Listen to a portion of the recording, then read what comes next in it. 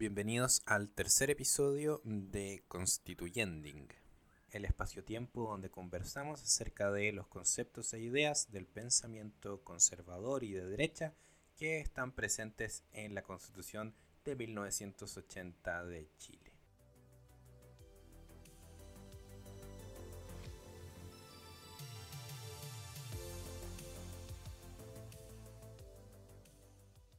Como les decía, en este tercer episodio vamos a hablar acerca de los grupos intermedios. O sea, en la primera línea se habla del individuo, en la segunda línea se habla de la familia y ahora en la tercera se habla de los grupos intermedios. Y un poco como spoiler, en la cuarta línea se va a hablar del Estado. O sea que la estructura de las primeras líneas de la Constitución tiene una cierta lógica que va de menos a más. Pero lo importante de esta línea sobre que el Estado reconoce y ampara los grupos intermedios es que establece desde ya, y al igual que la idea de que la familia es el núcleo de la sociedad,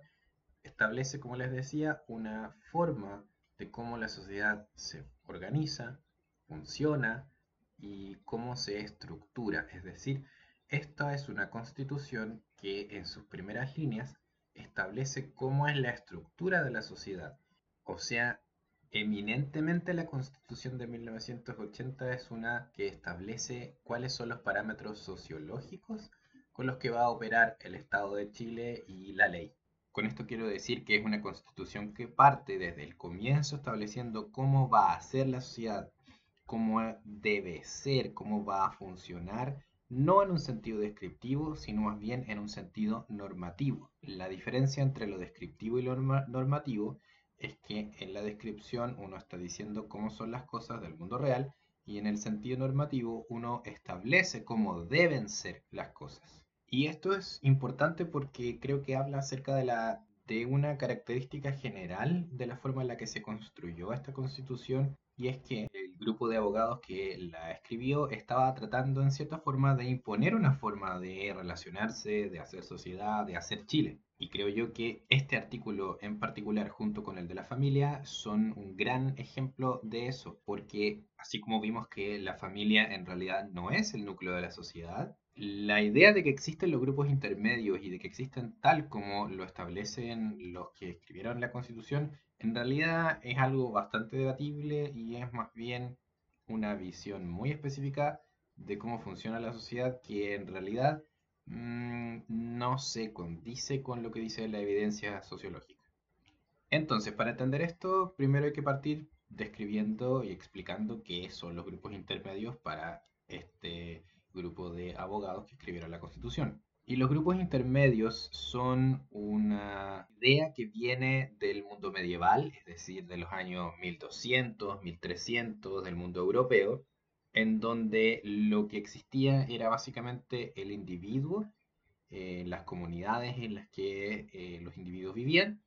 y existían reyes, señores feudales, monarcas, etcétera, que tenían poder sobre los individuos. Los individuos no tenían muchos derechos, en realidad estaban bastante desprotegidos porque no habían constituciones, no había una ley imparcial para todos, no había la idea formal de que todos somos iguales ante la ley, etcétera. Y por lo tanto, lo que había era cierta arbitrariedad en la forma en la que se ejecutaba la ley, la forma en que se vivía. Entonces, lo que empiezan a plantear algunos autores católicos, cristiano-católicos, es que el individuo tiene que protegerse a sí mismo, tiene que agruparse en lo que se llaman los gremios, es decir, grupos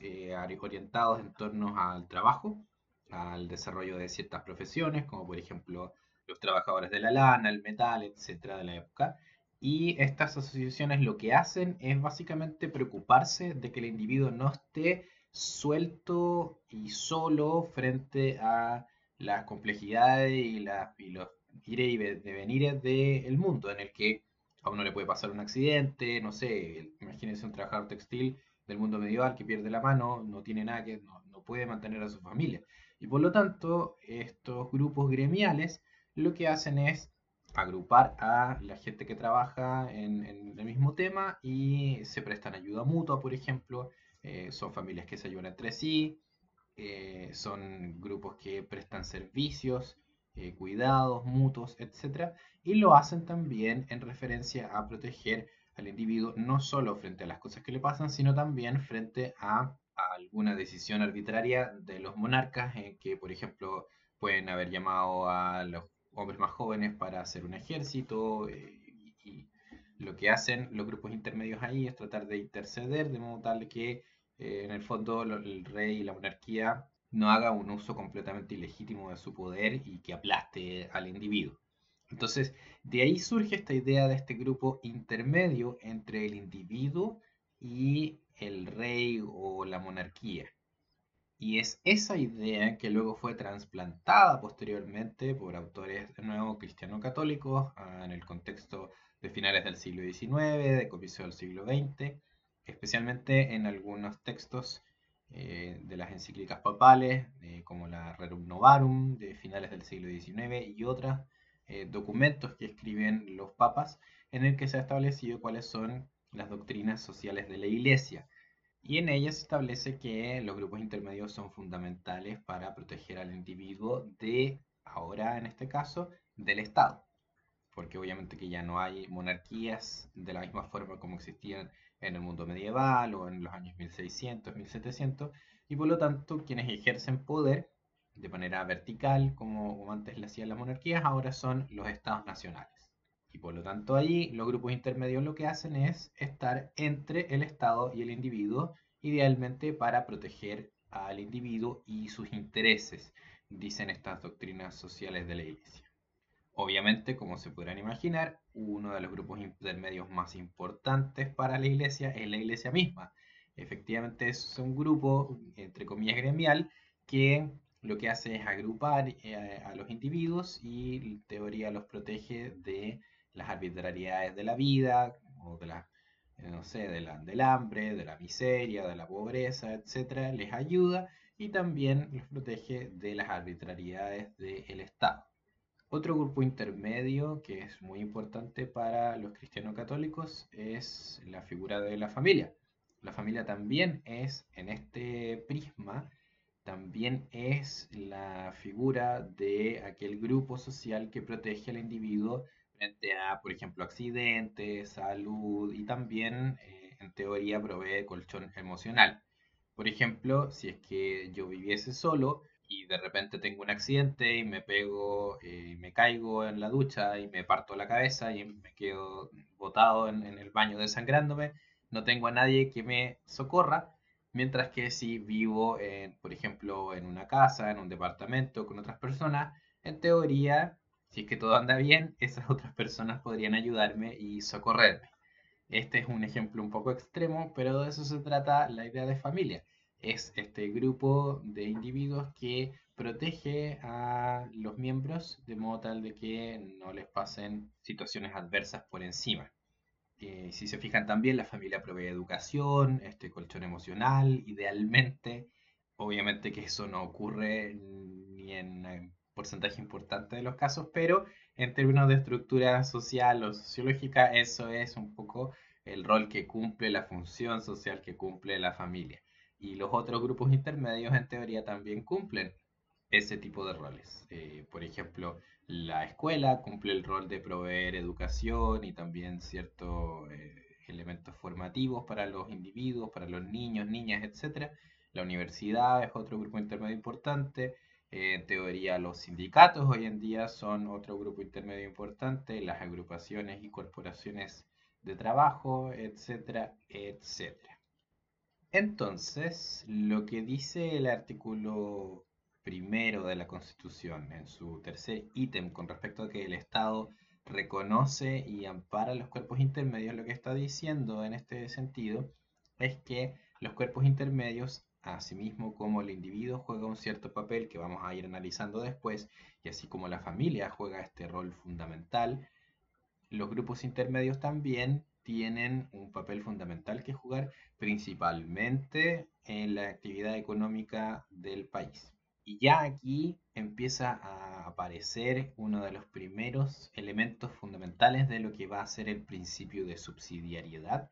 que es uno de los principios más importantes de la Constitución de 1980, principio que no es nombrado explícitamente como tal, pero que no obstante es evidente que está impreso y que marca toda la Constitución. Y por lo tanto también toda la historia del Chile reciente, desde por lo menos los años 70 y especialmente de los 80 en adelante. Pero me adelanto un poco. Lo que dice la Constitución entonces es que el Estado reconoce y ampara estos grupos intermedios y que les garantiza la adecuada autonomía para cumplir sus propios fines específicos. Y aquí es donde empieza un poco, yo diría, la trampa de esta idea, un poco de sentido común, que al parecer no suena rara, pero aquí es donde empiezan los truquillos, diría yo. Primero, que el Estado les reconozca esta autonomía significa que los grupos intermedios van a tener de nuevo cierta prioridad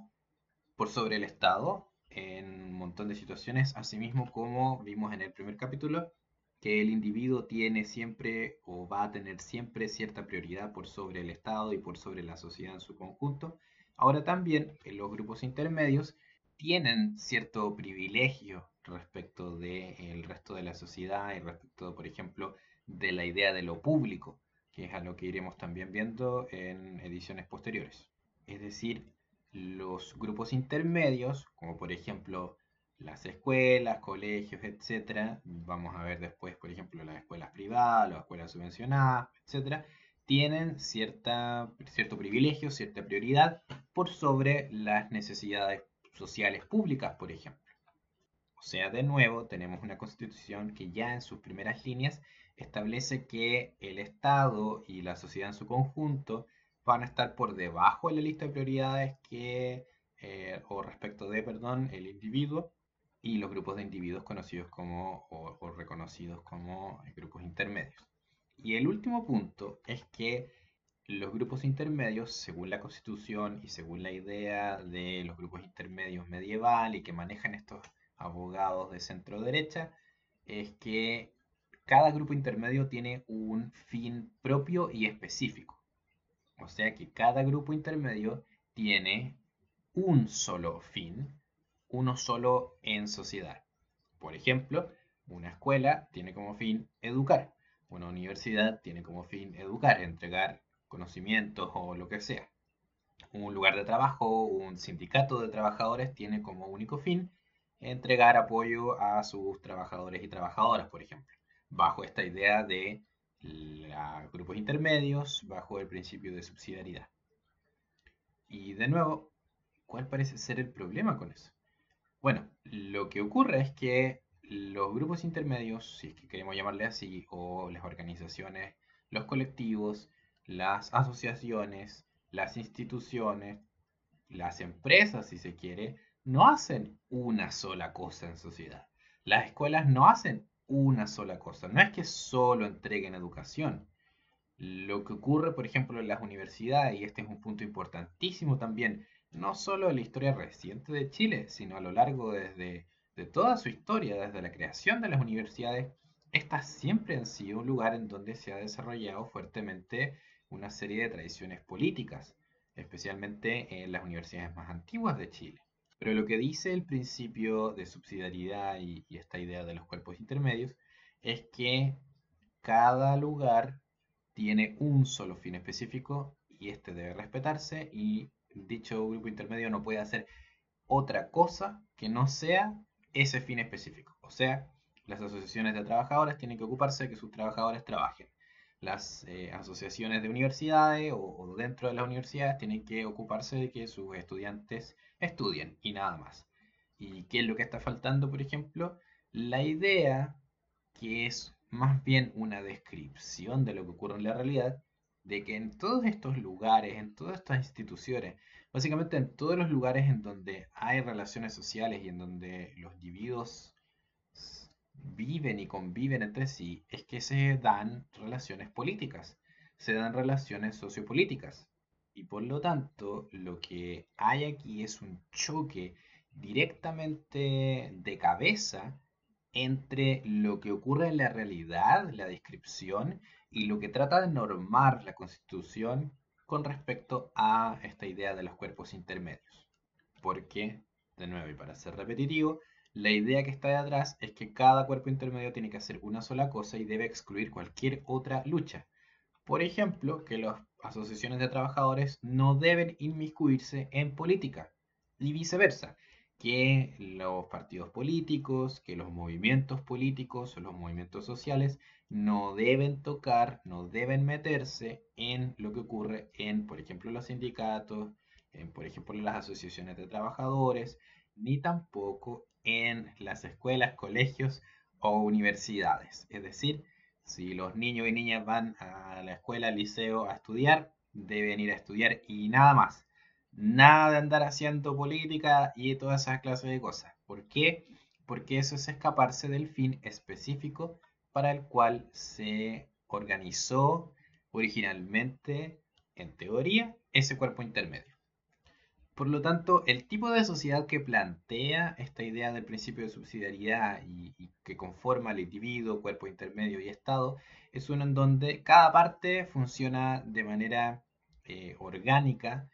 haciendo cada uno lo suyo. De nuevo, aquí un poco la figura de esta como metáfora que les decía de la familia como núcleo. Aquí, bajo el principio de subsidiariedad y de los cuerpos intermedios, cada cuerpo intermedio sería como los diferentes órganos del cuerpo humano que, por ejemplo, el corazón bombea sangre, el pulmón se ocupa del oxígeno y así. Cada órgano cumple una función diferente, única, y el pulmón, diría uno de estos abogados, no trata de meterse en bombear sangre ni trata de meterse en política, simplemente se dedica a trabajar con el aire. Asimismo, eh, podrían decir que los estudiantes no tienen que meterse en política, que las asociaciones políticas dentro de los establecimientos educacionales no tienen nada que hacer porque eso es distraer de aquel fin específico que convoca al grupo intermedio. Por lo tanto, y el problema que se da aquí es que trata de ver que las asociaciones entre seres humanos, entre individuos, los colectivos, etcétera, son como una especie de eh, fragmento de compartimiento separado en donde yo como individuo voy a mi trabajo como trabajador y nada más, cuando todo, desde la evidencia empírica de la investigación sociológica y antropológica hasta la vivencia de todos, nos muestra que eso efectivamente no es así, que uno no va, uno no se despoja de todo el resto de lo que uno es, ni de sus relaciones sociales ni políticas, al momento de ir a trabajar, al momento de educarse, etc. Por lo tanto, lo que está en juego aquí es un elemento que creo que también es sustancialmente presente en la Constitución de 1980, que es un principio de despolitización. Es decir, lo que trata de hacer la Constitución de 1980 por sobre todas las cosas es tratar de despolitizar la sociedad chilena. Y una de las razones de esto es porque los miembros de la Comisión Ortúzar tenían muy claro que fue la politización, es decir, la discusión política en los diferentes ámbitos de la vida, en las diferentes instituciones en donde las personas, los individuos se metían, se relacionan los unos con los otros. Es eso lo que llevó a la emergencia del socialismo, del comunismo, como formas de lucha social política y que llevaron finalmente a Allende al poder hacia 1973 y que causó lo que los comisionados de la Comisión Ortúzar decían y le llamaban el fin de la democracia y digamos todo este caos que se generó y etcétera. Por lo tanto, para decirlo con palabras más simples, porque la sociedad se politizó, según ellos, es que todo el sistema se cayó. Y por lo tanto, uno de sus intereses fundamentales en la Constitución de 1980 es la despolitización. Es decir, que cada uno opere en compartimentos diferentes, en que